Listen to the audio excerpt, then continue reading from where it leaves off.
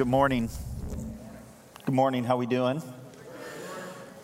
I told this church last night, those that were here on Saturday night, I'll say it again. I don't think it's fair to ever make a preacher preach after John Benson sings. It's just not right.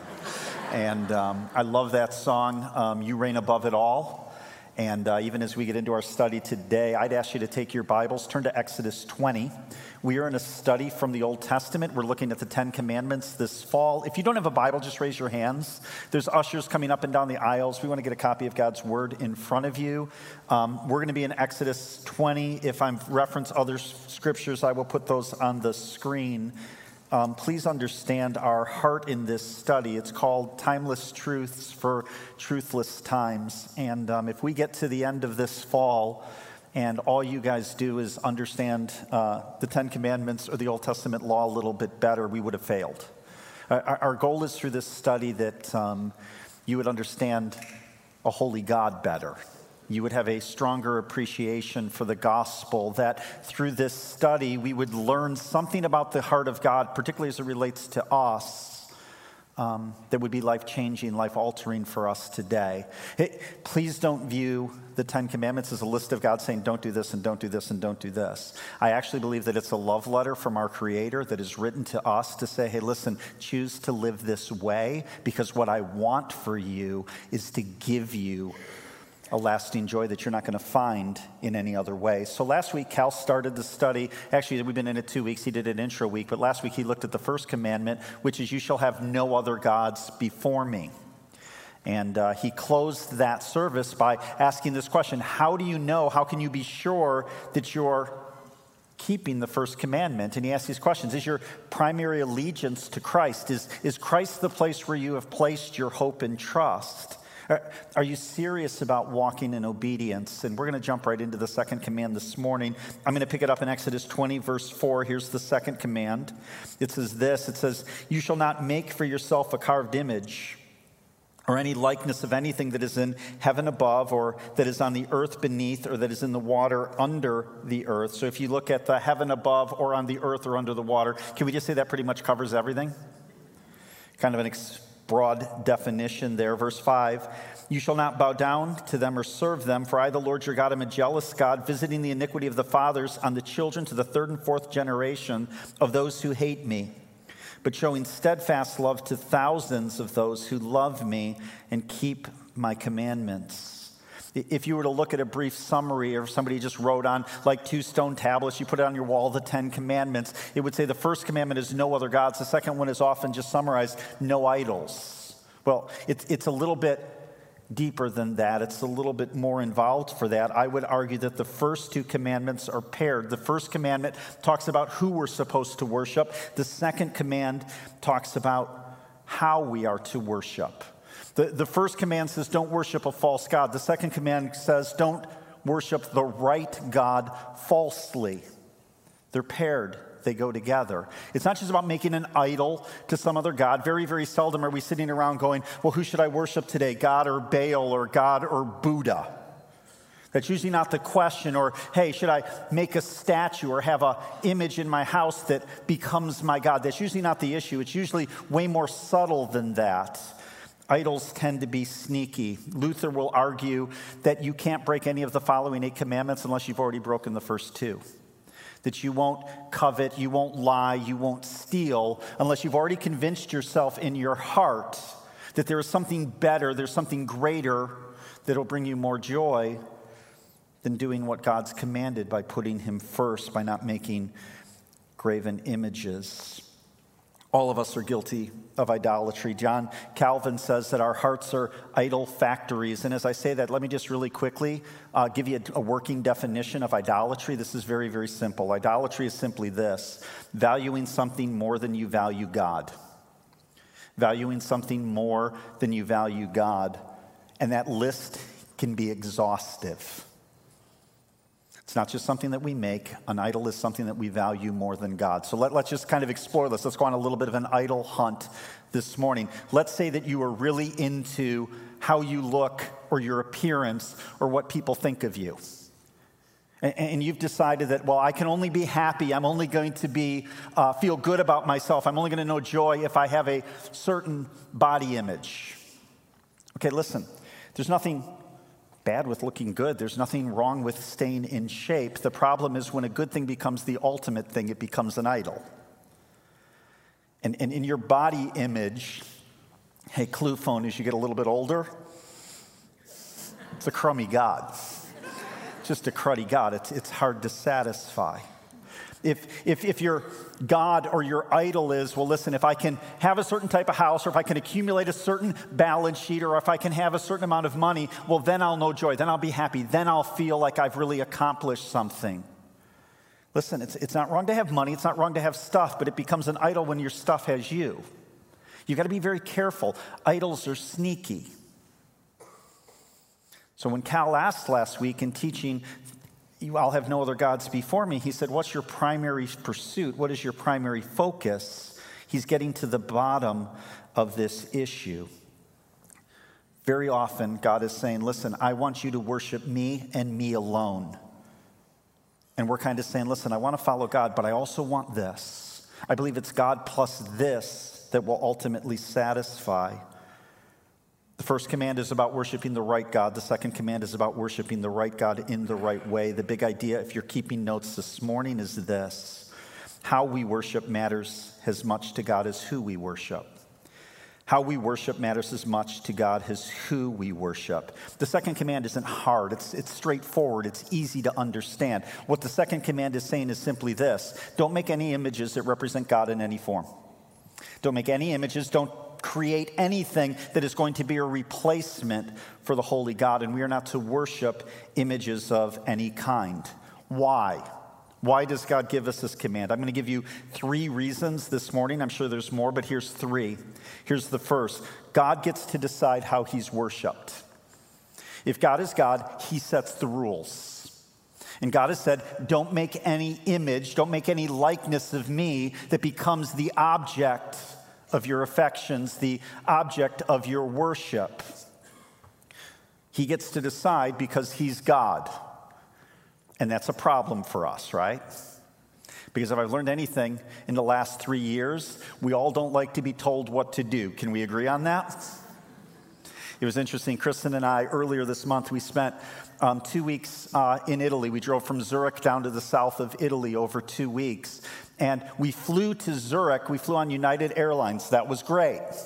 Flying back, we flew out of Naples. We flew to Munich, back to Chicago. But what it meant was we weren't on United. We were on their partner airline, which is Lufthansa.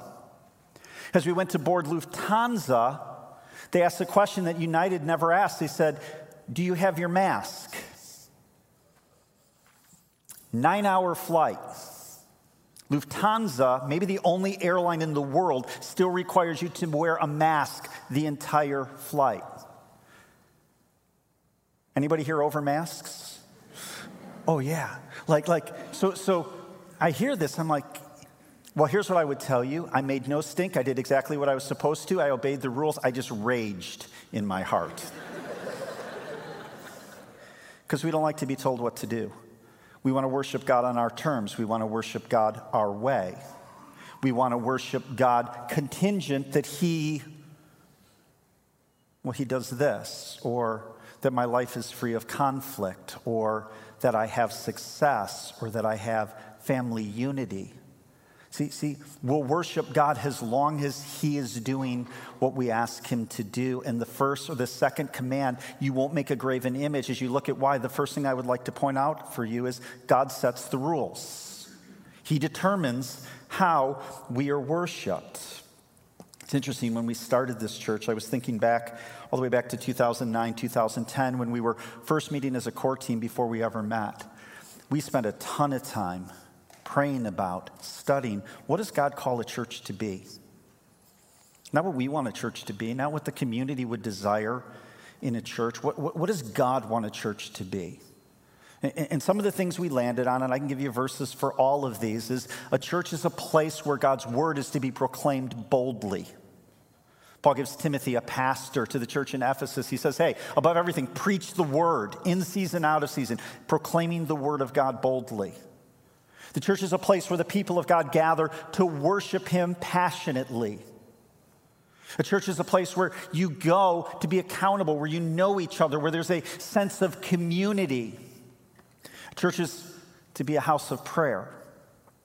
A church is a place that is to make disciples and then take those disciples and send them out to be a witness for the Lord. This is what God tells a church to be. But as you start a church, even from our own hearts, we get distracted. We go off on rabbit trails. And as I look back on our church, I'm glad we started with that commitment. What do you want, God, for a church to be? And I don't think we've done it perfectly. I'm sure there's things that we have screwed up over the last decade or 12 years. But here's what I know. That was our heart. That was our intent. God, how do you want to be worshiped? And God says, don't make images. And it's interesting. He gives you a rationale of why he says that. Take a look, or I'll put it up on the screen. In Deuteronomy 4, there's this interesting passage where God is talking about when he gave the Ten Commandments, when the people gathered at the foot of the mountain.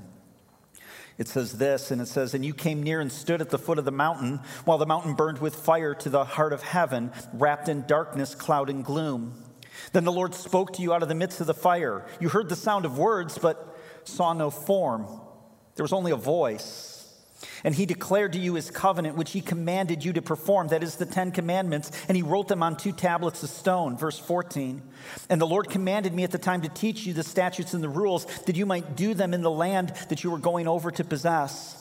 Therefore, watch yourselves very carefully, since you saw no form on the day that the Lord spoke to you at Horeb out of the midst of the fire. Beware lest you act corruptly by making a carved image for yourself in any form of any figure. Here's what God's saying. I chose to reveal myself to you through spoken word. Now, Psalm 19 says, the heavens declare the glory of God. Creation gives witness to who God is. How did creation come into being? How was it created? God spoke it into existence. And in the second command, what God is saying is, I want you to worship me according to how I chose to reveal myself to you. And it's interesting. You can go all the way back to Genesis 3. Adam and Eve are in a garden, and the serpent comes and says, did God really say? And what's under attack is God's word. And we are tempted in this room, we are tempted to say, man, if God, you would just make yourself real.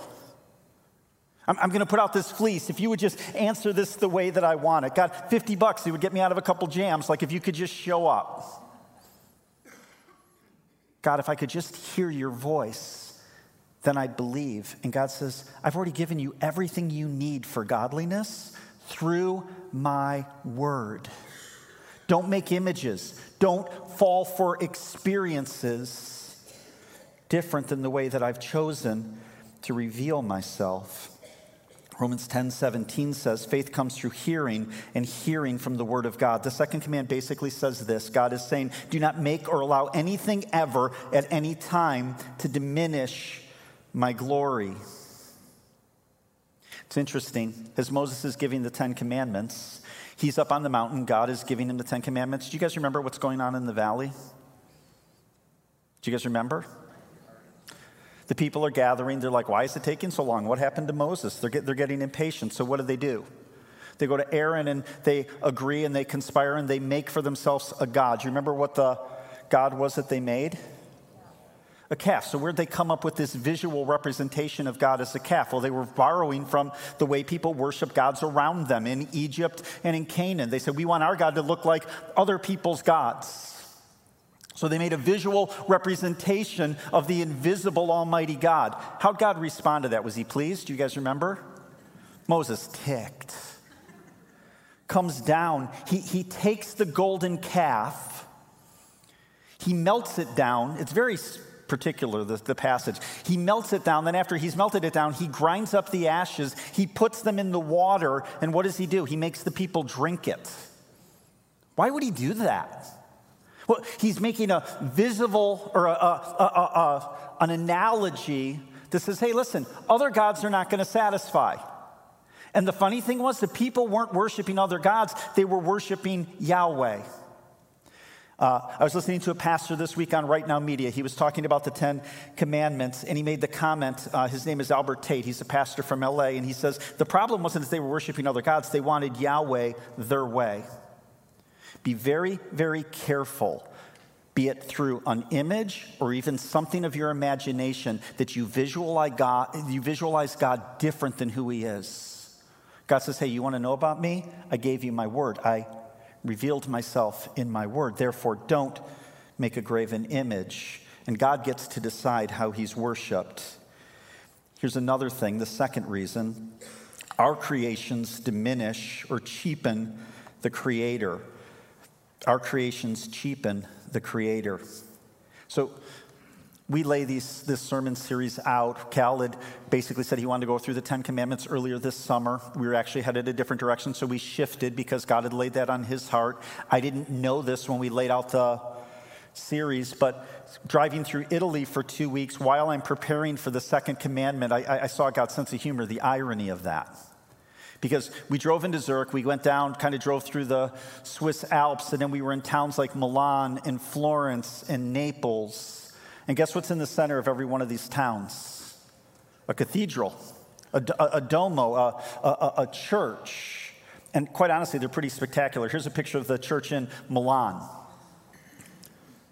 Mark Twain visited this and said it's the greatest thing ever made by human hands. The level of intricacy of this cathedral is mind-numbing. Kristen and I actually took a tour. We went up on the roof of the cathedral. Every spire that you see on top has a person standing on top of that spire. Every spiral under that person has 6 more people around it. The level of just the ornateness of these buildings. Hey, by the way, they started this thing in the 1300s. It took 600 years to complete. They finally finished it in 1965. As we walk through this cathedral, you might find it interesting. If I translate from the Italian, here's what the name of the cathedral is: the Metropolitan Cathedral, the Basilica of the Nativity of St. Mary. Simply stated, Jesus isn't even at the center of this cathedral. One of the things that was interesting when you went into the cathedral, at the top of its dome on the interior of the building, probably 60, 70 feet in the air, there's a little red light that shines. And the purpose of the red light is it shows you where they have an artifact that is a great treasure in this cathedral. They keep it stored up there. They believe that it's one of the nails from the crucifixion of Jesus Christ. And once a year, they have a huge pageant, a huge celebration at this church where somebody goes up, takes that nail, they bring it down, they parade it around, and everybody is basically celebrating the physical symbol of the crucifixion of Jesus Christ. In Florence, go to the next pictures. Go one more, that's there. This place is nuts. It's so big, you can basically see it from anywhere in Florence. We were trying to find our hotel. Our hotel was right in the city center, and I had to drive right next to this. It was in this square. It was filled with people. I don't know. Like, it'd be nice if some of the road signs were in English, but I was just driving, trying to miss pedestrians. But we drove right next to the church. It's huge. And Florence is kind of an interesting town. It's where all of the elite artists and philosophers of Rome tended to gather. And as you go to the church, if you look up near the top of the church, there's this image of God. God's at the top of the cathedral. There's a triangle above his head representing the Holy Spirit. And then as you move your way down the exterior of the building, you've got Mary holding baby Jesus. And then there's the 12 disciples. And then there's a bunch of important bishops and popes. And then as you get closer to ground level, there's a whole nother layer of statues. And those are for people like Leonardo da Vinci or Raphael or Michelangelo or Don. All the Ninja Turtles are there, okay? They're all right there in the architecture. And it's funny how our worship shifts.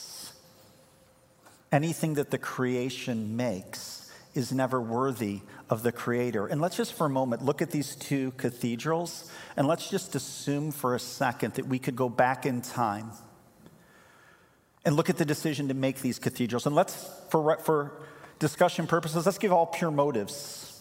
Let's assume pure motives, that they wanted to give their best to God, that there was no egos involved, that there was no competing with other cities and other cathedrals, that their motives were purest and highest intent. They just wanted to give and create something that was their best for God.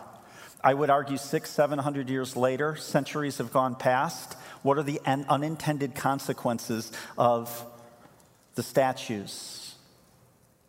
Well, here's one. Are these buildings functional churches or are they tourist attractions? The civic pride, the city's pride, is it in the cathedral or the God of the cathedral?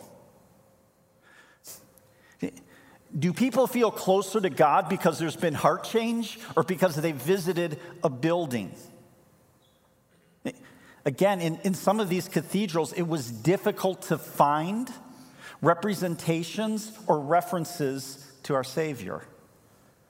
Plenty about Mary, plenty about bishops, plenty about popes, plenty about apostles. Even if it was pure motives, you begin to see that when we violate commands, it has consequences. As we were driving around Italy, as Kristen and I were looking at a lot of these cathedrals, I kind of looked at her and I said, how did the Catholics miss the second command that you're not supposed to make graven images? And it was interesting. I never knew this before I studied it. Do you know that the Catholics and the Lutherans have a different numbering of the Ten Commandments that we do? If you go back to Exodus, the commandments aren't numbered, so it's not that there's anything sacred about the numbers, but we number them differently than they do. Their first command is don't have any other gods before me. Their second command is don't take the name of the Lord in vain. That's our third command. We separate the first two commands. Don't have any other gods before me. Don't make any graven images. The graven images is buried under their first command. The Catholics and the Lutherans, they take our 10th command, which is don't covet, and they break it into two. Don't covet your neighbor's wife and don't covet your neighbor's stuff. And I'm not saying they're right or we're right. I'm not arguing about the numbering. All I want to tell you is this isn't a Catholic problem. This is a human heart problem. The commands that we tend to push against the edges of, that we tend to violate, we minimize. And the commandments that we follow without struggle, we tend to villainize when somebody else breaks them. And God has said, don't make anything that you will worship that diminishes my glory. It's interesting, Solomon, even as he built the temple in Jerusalem, it says in 1 Kings 8:27, but will God indeed dwell on the earth? Behold, heaven and the highest heaven cannot contain you. How much less this house that I have built? Paul looks at the cathedrals and the temples of Athens as he walks around, and in Acts 17 he says, the Lord who made the world and everything in it, being Lord of heaven and earth, does not live in temples made by man, nor is he served by human hands as though he needed anything, since he himself gives to all mankind life and breath and everything. God chose to reveal himself through us through the spoken word. He says, don't make any images, because at the end of the day, no matter how glorious they are, they will take away. They will not add to my glory. They will diminish from my glory. Here's the third thing. God has given us in his grace, in addition to his word, he has given us his own image bearers. He's revealed himself to us through his son, through Jesus.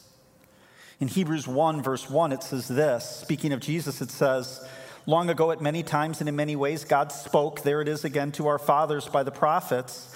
But in these last days, he has spoken to us by his son, whom he appointed the heir of all things, through whom also he created the world. Get this, speaking of Jesus, in verse 3 of Hebrews 1, it says, he is the radiance of the glory of God and the exact imprint of his nature, and he upholds the universe by the word of his power. Hey, you want to know what God the Father's like? You want to experience what he's like? Look at Jesus.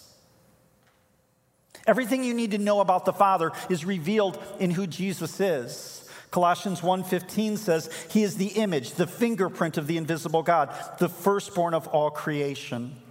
In John 14, Jesus is having a dialogue with his disciples. He's explaining to them that he's leaving, that he's going to die.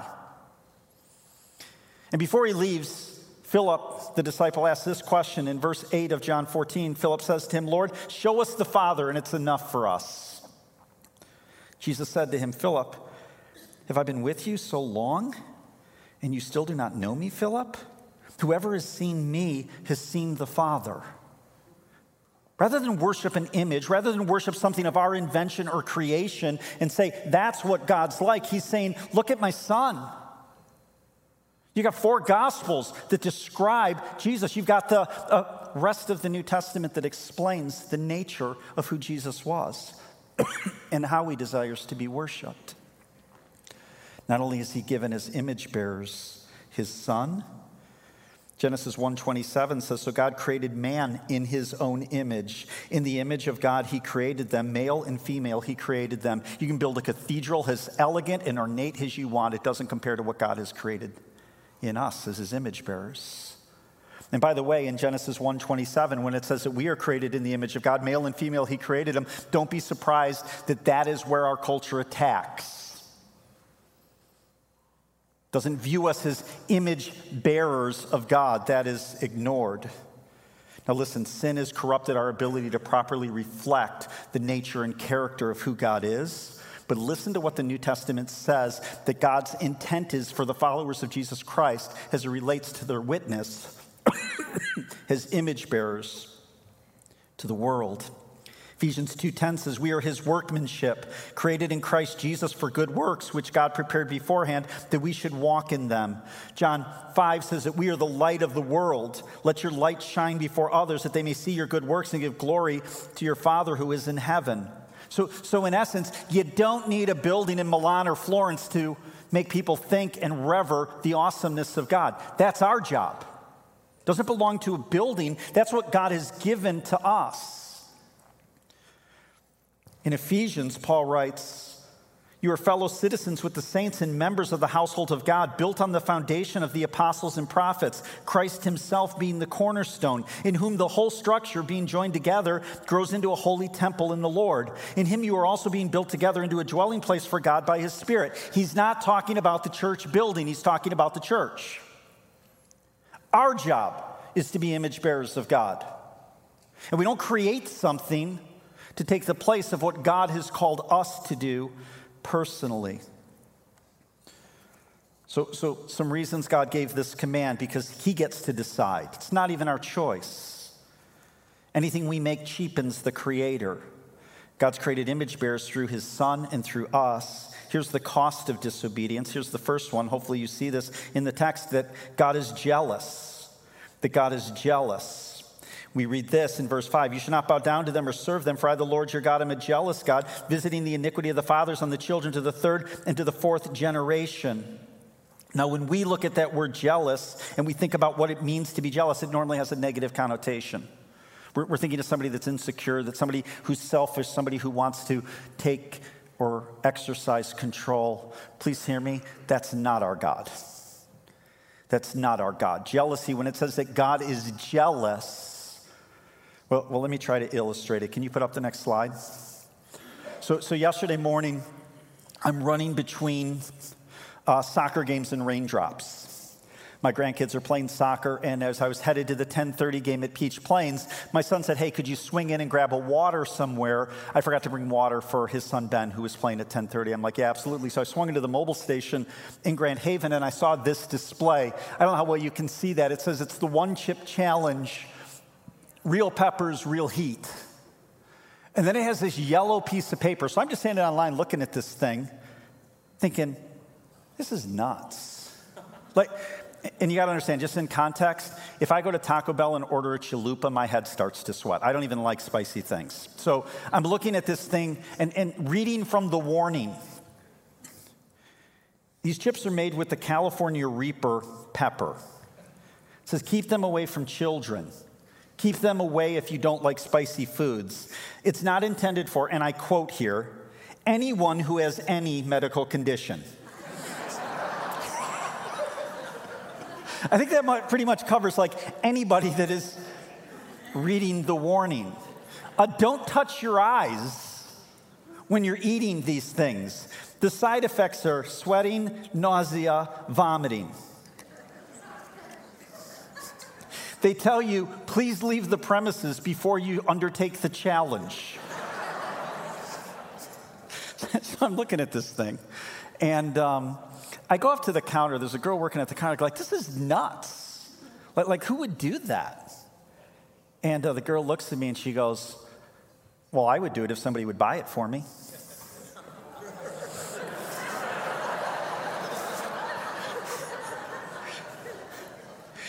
Y'all think I'm wicked, don't you?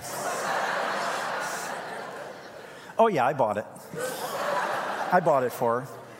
And she's like, oh, I'm so excited. I'll take this home. I'll try it tonight. So if you go into mobile tomorrow and there's a girl like with bloodshot eyes and a runny nose and just looks miserable, that's on me. And I tell you that, the girl wanted to try it. Warning, warning, warning. I come along, I will facilitate your desire. Go ahead and try it. That's not our God.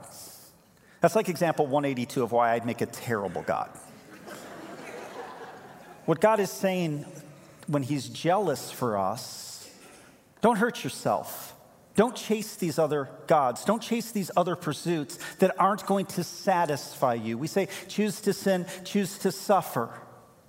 And God is saying, listen, I'm jealous. I'm jealous for my rightful place and for your joy. I'm jealous for my glory and for you to be in right relationship with me. Because it's there that you will experience the fullness of joy. Don't chase the other stuff where you're going to get hurt. One of the consequences is God is jealous. Here's a second one. Idolatry is a trap. It says, don't make for yourself an idol or any likeness of what is in heaven above or on the earth below or in the water under the earth. You shall not worship them or serve them. I just want you to focus on just a couple things here. Note the progression. We make something an idol, then we worship it, and then we serve it. We make it an idol, then we worship it, and then we serve it. And that's the danger of idolatry. It enslaves us. And it's subtle, and it's tricky, and you don't even know it's happening until it happens. For me, one of those things can be golf.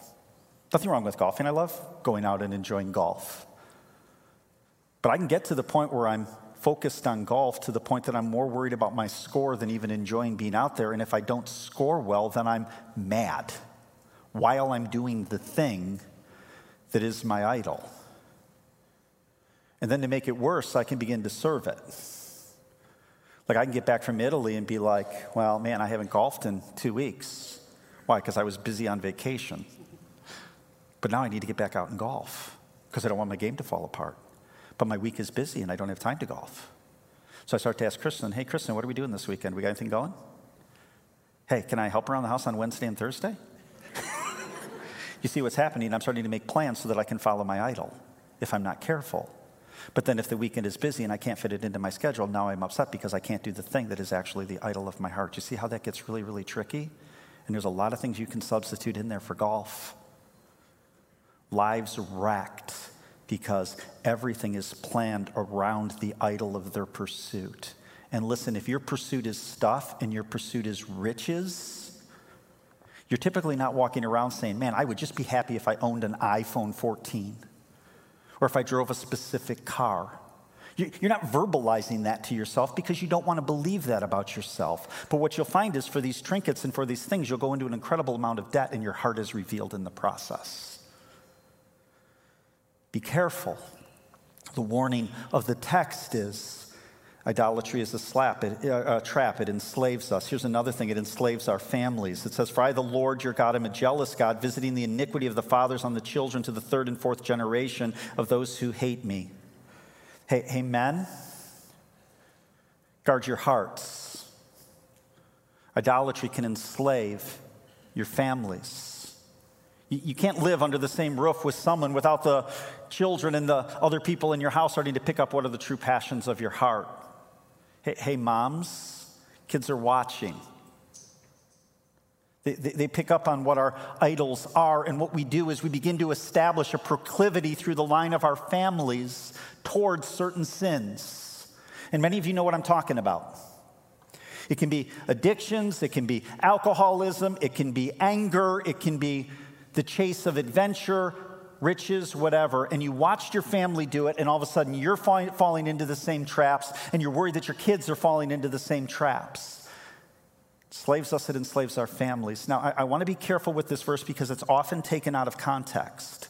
This is not a generational curse because of our sin. Ezekiel comparing Scripture with Scripture says this, Ezekiel 18:20, the son shall not suffer the iniquity of the father, nor the father suffer the iniquity of the son. The righteousness of the righteous will be upon himself, and the wickedness of the wicked shall be upon himself. So what's that saying is we're all punished for our own sin.